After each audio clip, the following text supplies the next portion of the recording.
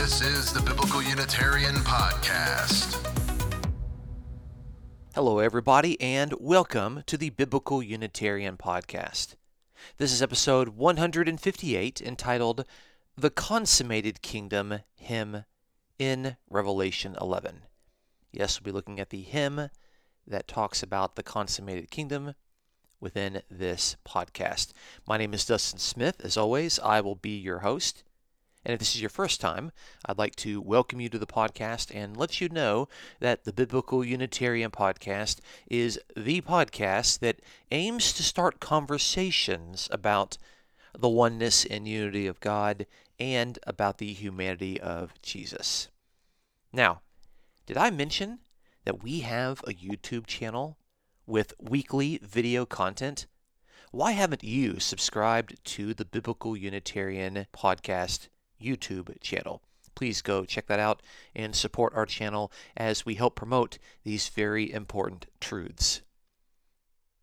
We are continuing our survey of the call and response hymns in Revelation in order to better understand early Christian worship practices and the manner in which the worship of the man Jesus made sense within a monotheistic framework. In this week's episode of the Biblical Unitarian Podcast, we will explore the seventh trumpet, the second coming of Christ, and the hymn of worship that celebrates all of these events. What can a hymn where the events of the second coming and the day of judgment are praised mean for readers of Revelation? What can we learn about the identities of God and Jesus in the midst of this hymn? And are we to participate in the singing of this hymn in the present, or merely to read about it in the text of our Bibles? Let's find out on this week's episode of the Biblical Unitarian Podcast. Our first one today is looking at the fourth hymn in Revelation. I had spoken before that there are 7 call and response hymns in Revelation. We are looking at hymn number 4. It sounds like I'm leading from a songbook within a church setting, but we'll be reading out of Revelation chapter 11, starting in verse 15. Then the seventh angel sounded, and there were loud voices in heaven, saying, "The kingdom of the world has become the kingdom of our Lord and of his Christ, and he will reign forever and ever."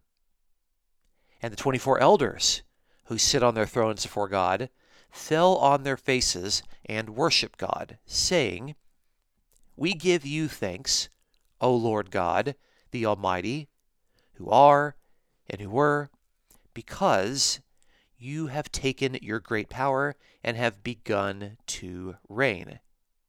And the nations were enraged, and your wrath came. And the time came for the dead to be judged, and the time to reward your bondservants, the prophets, and the saints, and of those who fear your name, the small and the great, and to destroy those who destroy the earth." That's Revelation 11, verses 15 through 18. Now, clearly, we have a call and response hymn right here, which means that there is a call portion, and we have people responding to that particular call. Now, the call portion comes from the loud voices in heaven, according to verse 15. These loud voices are unidentified and unnamed, but the response portion is given by the 24 enthroned elders. And these elders, as we've demonstrated in our previous podcast, represent the faithful people of God. Now, the interesting thing about the call portion of this hymn is that it is a worship hymn about God and his Christ, not a worship hymn to God and Christ. So it's a hymn about God and Jesus, not a hymn directed to God and Jesus. It's a very important distinction. Now it talks about the kingdom of our Lord and of his Christ. And so it seems that God is described as our Lord within this particular passage. And this might be a rather odd way of referring to God, specifically referring to Yahweh, but it is a way that God is addressed within the songs of the Hebrew Bible, specifically within the Psalms. We can see it in Psalm 8, verse 1, where it says, O Yahweh, our Lord, how majestic is your name in all the earth. Psalm 8, verse 1, and it repeats in verse 9. We see something similar in Psalm 135, verse 5. For I know that Yahweh is great, and that our Lord is above all gods. Psalm 135, verse 5. And again, we see it in 147, verses 5 through 6, where it says, Great is our Lord, and abundant in strength. His understanding is infinite. Yahweh supports the afflicted. There, of course, Yahweh is the reference to our Lord. So we can see that within the worship hymns of the Hebrew people in the book of Psalms. The Hebrew word there for our Lord within the Psalms is Adonenu, but for our Lord that we see within Revelation 11:15, it of course is in the Greek language. So God there is described as our Lord, and that's not surprising because that is sometimes how he is described within the Psalms of the Hebrew Bible. Now the other person alongside God is God's anointed, God's Christ. And remember that the Christ means the anointed king. So we have God and his anointed king. The song is about God and his anointed king and how the kingdom of the world has now become the kingdom of God and the kingdom of his anointed ruler. So the title Christ, which, yes, it is a title, very quickly became a circumlocution for Jesus' own given name. The word Christ appears, not surprisingly, 7 times in Revelation. 7, of course, is a very important number. And when Christ is used within the book of Revelation, it always is in reference to Jesus. It always, in Revelation, refers to somebody distinct from God. So what we have here is a reference to God and his anointed king. We don't have a reference to God the Father and God the Son. It is God and Jesus, just like we see in the rest of the New Testament. No surprise there. The reference to a Lord and his Christ has been observed by many scholars as drawing upon Psalm number 2. And Psalm 2 speaks about the enthronement of God's Son, the anointed king. And this, of course, fits the context of our hymn within Revelation 11:15 through 18. So let me read a little bit of Psalm 2 to really demonstrate the fact that this hymn in Revelation 11 is beginning with Psalm 2 and drawing upon it as it creates its vision. So the opening 2 verses of Psalm 2 say, Why are the nations in an uproar, and the peoples devising a vain thing? The kings of the earth take their stand, and the rulers take counsel together against Yahweh and against his anointed. That's Psalm 2, verses 1 through 2. Of course, this anointed that is alongside Yahweh is later described in the psalm as, quote, my king, end quote. That's in chapter 2 and verse 6. In the very next verse, in 2 verse 7, he is described as my son. And then in verse 12, he is described as the Son. So we have the anointed king, who is the Son of God, and specifically the Son. So it's very interesting to see how Revelation 11 is drawing from Psalm 2 within this particular hymn. And we can say with confidence that nowhere in Psalm 2 is Yahweh and his anointed royal son collapsed into a single being or confused with one another. They are clearly distinct there in Psalm 2, as they are clearly distinct in Revelation 11. Now, God had his anointed king take possession of the kingdom of the world. But in verse 15, it says that he will reign forever and ever. A good question for us to ask is, to whom does this he refer? It is bound up within a third-person singular verb.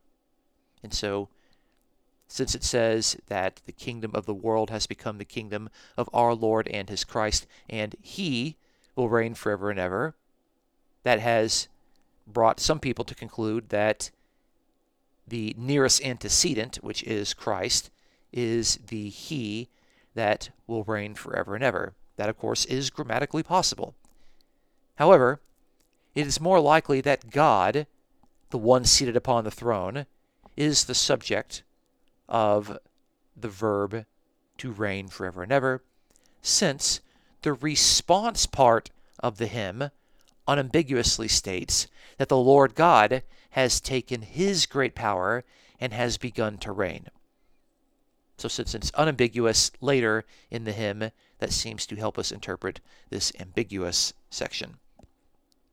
The nearest antecedent is not always the intended reference, especially when the subject is so obvious that the informed reader would never mistake him for someone else.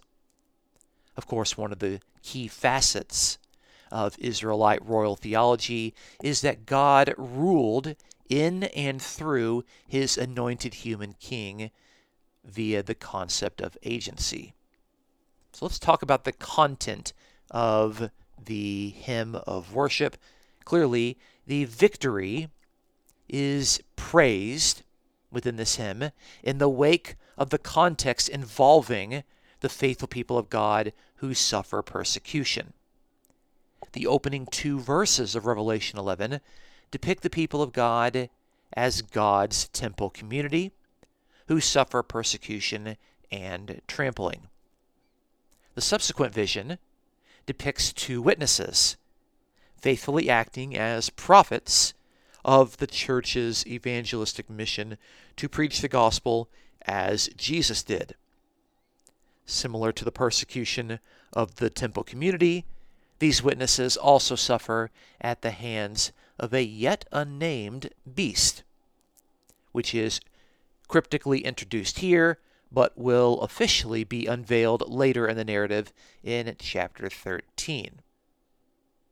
So when it comes to our hymn in question, we see a vindication and a victory accomplished when the kingdom of the world becomes the kingdom of God and his anointed king. Not only does the consummation of the kingdom take control away from the forces of evil, soon to be revealed to be the satanic dragon and his 2 beasts, and giving that control firmly in the hands of God and his anointed king, but the consummation of the kingdom also ends the persecution of those who chose to be faithful to God and his anointed king. The end of suffering and the inauguration of a new ruling regime are certainly worthy of worship and singing, as our current hymn very clearly indicates. Okay, so enough about the context. Let's move on to our second point. Point number 2 today is the role of the readers in Revelation chapter 11. Now, Revelation envisions the people of God singing the response portion of this hymn. Let's take a closer look at the contents of their singing.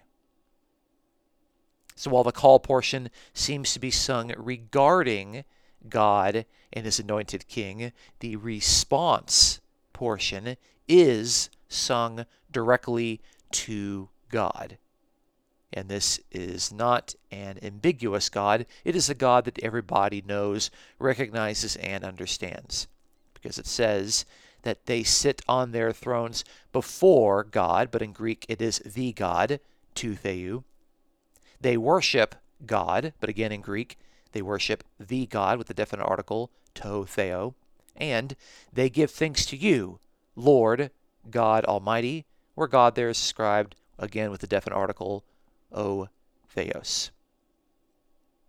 This is a recognizable God. It is the God that they all know. It is not some unknown or new God.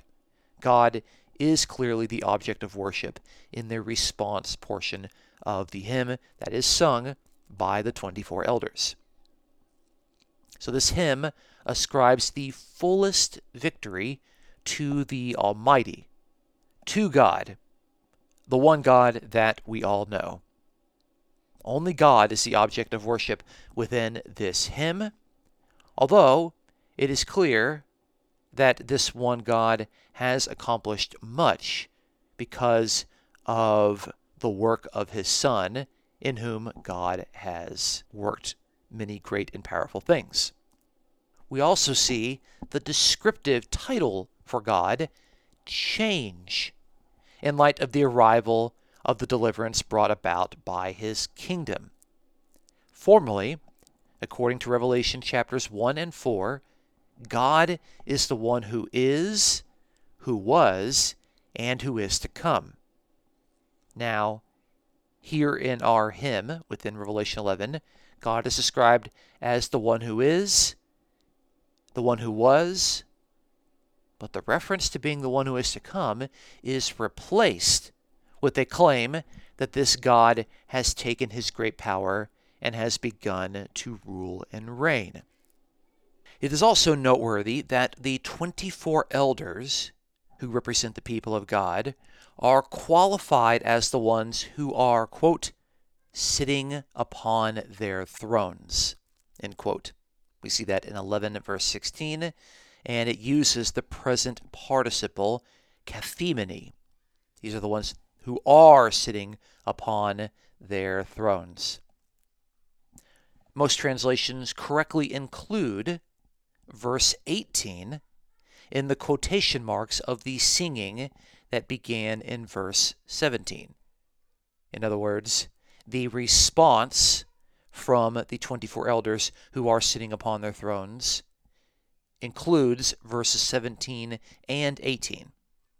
The response of the people of God is thus 2 verses long, and the people of God praise the fact that God's wrath has come with the arrival of the kingdom, thus mirroring the response of the nations. The nations were enraged, God's wrath came. It's difficult to demonstrate this in English, but in Greek, those are similar words in Greek to demonstrate a mirrored response. This, of course, further makes a connection with Psalm 2, as we've already read in the opening verses, where the nations are in an uproar and they get enraged against Yahweh and his anointed king. The people of God also sing about the decisive time, which in Greek is the noun kairos, when 3 important things take place. So in verse 18, we can see that these things are occurring. It says that it is the time to judge those who are dead, which indicates that a resurrection is taking place. It is the time to reward the servants of God, and it is the time to destroy those who destroy the earth. Another mirrored response. The destroyers of the earth are those who are being destroyed. For the praise that comes from the mouths of the people of God, this God brings about his victorious deliverance and rule by judging the resurrected dead, rewarding the faithful, and cutting off those guilty of destruction. In other words, the events surrounding the consummation of the kingdom of God are part of the celebratory worship sung by God's people, namely those who hope to be among the rewarded. Now, how does this hymn work within the narrative of Revelation? And, more importantly, what is its goal in regard to the application required of the ideal readers? Well, the hymns in Revelation are not simply there in the text to be read. They invite the readers to participate in the worship, to join in the worshiping of the Lord God the Almighty, and it invites readers to read themselves into the text as the 24 elders who share in God's reign already, having been enthroned and made kings, and who sing about the full measure of God's rule which is to come. The hymn praises the accomplishments of God and his anointed king. And the hymn also directly worships God. This focus serves as a means of identifying those who are worthy of worship, and by implication, marking off all others as unworthy of correct Christian worship. Only God and the Lamb are described within this hymn.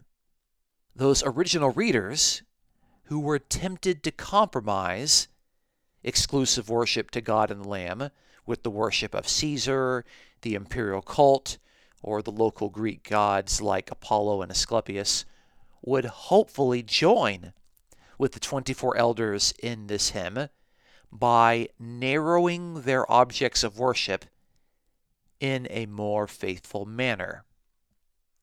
Since the 24 elders are depicted as those who are reigning already, in a sense, having been made kings and priests, and being portrayed as sitting on thrones, they cannot share in God's rule if they are guilty of idolatry and accommodation. Furthermore, the praise uttered regarding the rule of God and his anointed king that was transferred from the kingdom of the world clearly differentiates these two kingdoms as opposite ends of the spectrum. The worldly kingdom is coming to an end, along with its rulers and perpetrators. The redemptive rule of God and his anointed king will soon be made manifest, and the judgment of God will accompany this kingdom's consummation. Since the judgment spells out the fates of the righteous and the unrighteous, regardless of whether they have died, this summons those who participate in the singing of this hymn to think about their destiny, whether they are acting faithfully or compromising with the soon-to-be ending kingdom of the world, and to hopefully come to repentance. In other words, the hymn in Revelation 11 would serve to embolden the faithful and to dissuade the compromisers from sinning any further. Let's move to our third and final point, which is the implications for worship within a monotheistic setting. Now, the call portion, as a reminder, is not sung to God and his anointed king, but about God and his anointed king. The response, however, is directly sung to God. And again, as we've noticed in our previous 3 call and response hymns within the book of Revelation, there is absolutely no mention of the Holy Spirit, either directly or indirectly. The call does not praise the work of the Spirit, nor mention the Spirit's activity. The response does not depict the people of God falling down and worshiping the Holy Spirit. It is safe to say that the Holy Spirit was not a part of the early Christian worship at this point in the development of the doctrine of God. The one true God remains unthreatened in his unique role as the Lord God the Almighty within the hymn of Revelation chapter 11. We saw that God was defined 3 times within the hymn with the definite article in Greek. This God is the God. He is the one who is and the one who was. He is defined as a single person because the anointed king is, quote, his, unquote, Christ, indicating that God is a he, one single person. And of course, he is defined in the true worship of the faithful as, quote, you, in chapter 11, verse 17, using the dative singular pronoun se. We also note that he has a name that is to be feared by the faithful. We see this in verse 18. So clearly, God is the same God that all Christians know. He is the one true God, and he is one single person. Now, in regard to Jesus, he is portrayed as the one who is anointed, as the Christ. Now, the one who has been anointed indicates that someone other than himself has performed the anointing process. Within the theology of the Israelite king, anointing somebody is anointing them for their role and vocation of kingship. The anointed king in Israelite theology is always a human being. Think of people like Saul, David, and Solomon. These are all members of the human race. And the anointed king within our hymn of worship is one who belongs to God. He is God's anointed king. So it is not only that there is a distinction between the Lord God Almighty and the one who is anointed, there is a relationship involved. Christ is God's Christ. Now there's a strong sense within this hymn of Revelation 11, 15 through 18, that monotheism is maintained. And specifically, it is unitary monotheism. The God who is worshipped is a single person. The anointed king is portrayed in terms drawn from Psalm 2, where the one who is anointed is the Son of Yahweh, not Yahweh himself. God is not presented as tripersonal, as 3 persons, and Jesus is not regarded as a member of a multi-person Godhead. So, in conclusion, we have observed that the book of Revelation is filled with 7 call and response hymns, inviting readers to correctly worship in prescribed ways while aligning oneself with God's kingdom. At the 7th trumpet, the narrative of Revelation depicts the consummation of the kingdom of God in terms of a hymn that is sung describing the events taking place. We first noted that the call portion of the hymn is sung by the unnamed group bearing loud voices in heaven. They sing about God and Jesus, not directly to them. Their praise is centered around the fact that the kingdom of the world has now become the kingdom of God and of his anointed king. We observed a deliberate attempt as portraying this scene in terms from Psalm 2, where the inauguration of God's rule takes place with the enthronement of his royal Son. The consummation of the reign of God would be certainly praiseworthy for the readers of Revelation who identified with the temple community of God that has suffered, along with the witnesses who have been persecuted for faithfully preaching Jesus' gospel. Second, we observed that the ideal readers of Revelation are to read themselves into the worshipers of the response portion of the hymn, which is sung by the 24 elders. These elders, who represent the faithful people of God, do in fact offer worship to a discernible object, namely, to the Lord God Almighty. This God is defined with the definite article on several occasions, indicating the one God that everyone agrees upon. This God is also defined with singular pronouns, indicating a single person.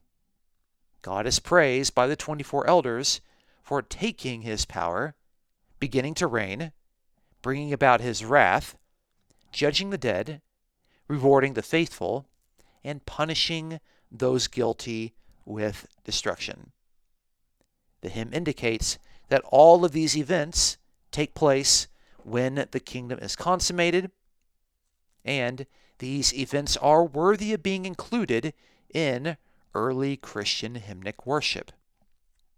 The narrative of Revelation encourages readers of the hymn to consider the objects of worship that are approved and to consider if the means of their allegiance to the true God and the Lamb will result in being among the rewarded righteous or among the guilty who are destroyed.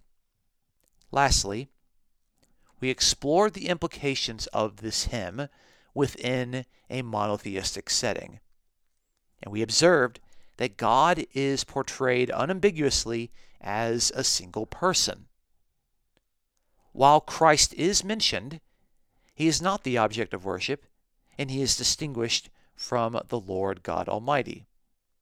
Christ and God have not collapsed into a single being. In fact, the anointed king is God's anointed king. Since the hymn is based upon Psalm 2, the anointed king can safely be interpreted as the Son of Yahweh. Furthermore, we saw no trace of the Holy Spirit as an object of worship or even mentioned within the hymn at all. It is a simple and, dare I say, rather obvious conclusion that the fourth call and response hymn within the book of Revelation makes the most sense within a biblical Unitarian framework, and that it does not fit well within a Trinitarian understanding of God. Thanks for tuning in to this week's episode of the Biblical Unitarian Podcast. Join us next week as we look at the next call and response hymn within Revelation chapter 12. Do be sure to check us out on YouTube. You can find the link within the description of this episode. And if you've enjoyed this podcast, please consider supporting us. You can like us and write a review on iTunes. And if you would like to donate, you can check out this episode's description for a PayPal link. I want to give thanks to our editor and producer, Dustin Williams, for his fine work every week. But my name is Dustin Smith, and until next time, you folks take care.